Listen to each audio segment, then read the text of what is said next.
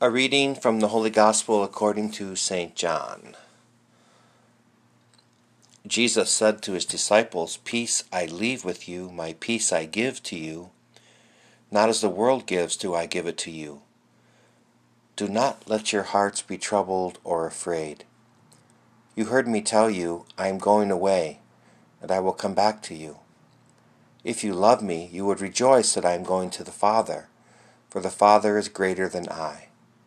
And now I have told you this before it happens, so that when it happens you may believe.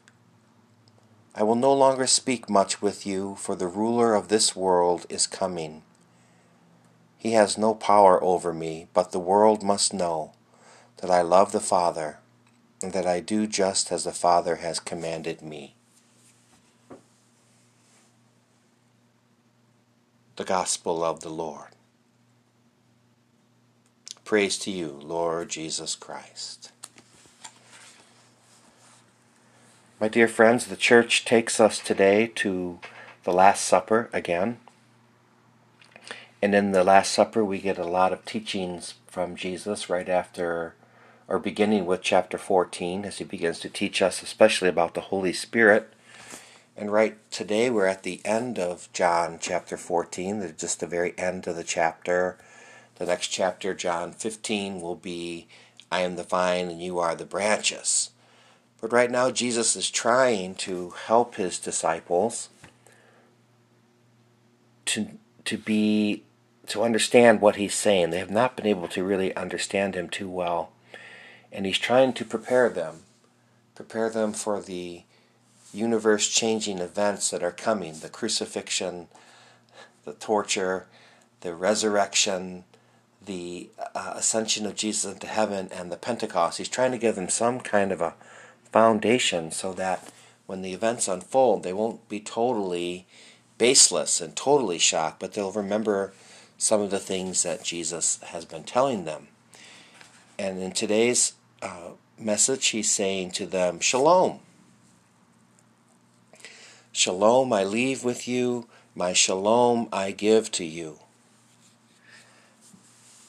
Shalom, I think it's very significant to keep it in this word shalom, because Jesus used the word shalom, and his apostles kept on using this idea of peace be with you, or shalom be with you. It's even in the Mass, peace be with you and with your spirit. This idea of shalom is a little different than maybe the idea of peace we might think about from the world. The idea of shalom is very much about right relationship with God, and right relationship with our neighbor, and right relationship with ourself. This shalom of God, the shalom of Jesus, is a gift we receive from God, which keeps us in right relationship with God, neighbor, and self. The peace of the world, or the peace that the world can usually offer, is maybe a psychological type of a peace, and it's usually an escape.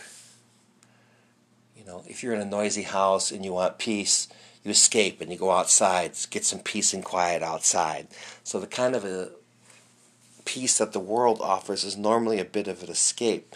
But the kind of peace that Jesus offers us, the shalom, is about relationship, right relationship with God, right relationship with our neighbor, and right relationship with ourself. So let's talk a little bit about that, about relationship and relationship just in general. How do we maintain a relationship, or better yet, what are the basic principles of any relationship? A relationship with God, a relationship with our neighbor, and our relation with ourselves. What are some basic understandings of that? Basic ingredients, let's say, if we were making a recipe, what do we need for relationships? I think the first thing is we need desire. You need to desire that relationship. You would need to desire to be in relationship with God, or desire to be in relationship with another person, or even desire to get to know your true self, to take that inward journey to know who you are. So desire is one thing that is necessary, and it's a good time right now to ask ourselves, what do we truly desire? A lot of things have been taken away from us right now, and it's a good time to ask ourselves, what do we truly desire? Do we truly desire a deeper relationship with God, or a deeper relationship with others, or do we truly desire to know ourselves in the deepest possible way? The next thing would be time. It takes time. We have to have time to get to know someone. It takes time. You have to have time hanging out with God, and getting to know God through the Holy Scriptures and through prayer. And it takes time, and it takes time to get to know other people. In our world today, in our life, we can very easily isolate ourselves a little bit too much. And we can get a break from people in many ways, by television or social media or YouTube or any of these things. We can take a break instead of taking the time to get to know our brothers and sisters in the world. And it takes time to get to know yourself. It takes time, and you have to set aside time to be able to reflect and introspect and think things through. The last thing would be that we would need for relationships is to listen. Like a lot of times in our world, what we get that passes off for conversation are really dual monologues. We have to take the time to listen to each other. We have to take the time to listen to God in silence, to give God a chance to speak to us and to listen to our own self. We have to listen to ourselves. For example, we might ask ourselves, am I glad, sad, mad, afraid, or bored right now? And why? Why am I sad, glad, mad, afraid, or bored? To get to that why, to listen to our very selves, our inner selves. So my dear friends, these are, I think, required of any relationship, especially with God, with neighbor, and with ourselves. And so this is really pointing back again to Pentecost. In the Pentecost season, in the Pentecost event, as an Easter season, we prepare for the Pentecost.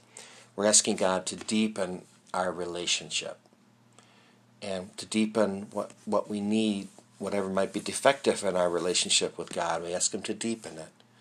Deepen our desire, or deepen our time spent with God or spent with neighbor. Deepen our ability to listen to God or listen to our neighbor or listen to ourselves. So that Pentecost, when we are touched by God in a new way and a new fire comes, we may begin a relationship with God this year again. We may continue on this relationship with God this year to be different than ever before, deeper, stronger, and more fulfilling.